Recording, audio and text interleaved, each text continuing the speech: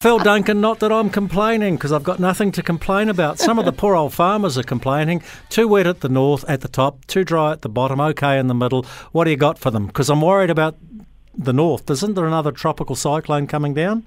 Yeah, there is, and that's actually the main headline, really. The latest forecast of the global models that we trust the most from America, Europe, and the UK, they are all picking this storm basically coming in around about Monday for the top part of the country. So there could be a couple of days of gale force winds and heavy rain. And if I was to tell you what I can see right now on the weather map, I would tell you that this is a very significant storm to be well aware of. The models are picking a direct hit at this stage for the North Island Tuesday, so a week from now. Wow.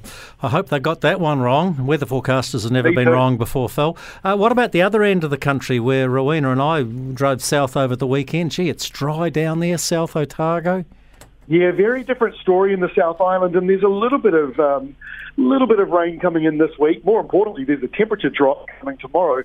Gore, for an example, the daytime high tomorrow, 20 degrees colder than where you were on Saturday. So a couple of days of highs only just making 13 degrees, southerly coming in, and then it settles back down again for the weekend.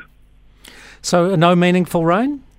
Not for the South Island. It's really all eyes are back into the North Island with this tropical cyclone. The potential of it actually making a direct hit is definitely there.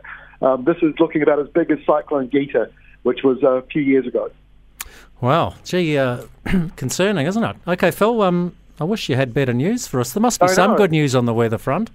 Yeah, you got to find the middle part of the country is probably the best place to be. Well, that's what I said to Andrew Hoggard. It's like Goldilocks there in the Manawatu region. It's not too hot, not too cold. It's just right. There we go. Phil Duncan wrapping the country.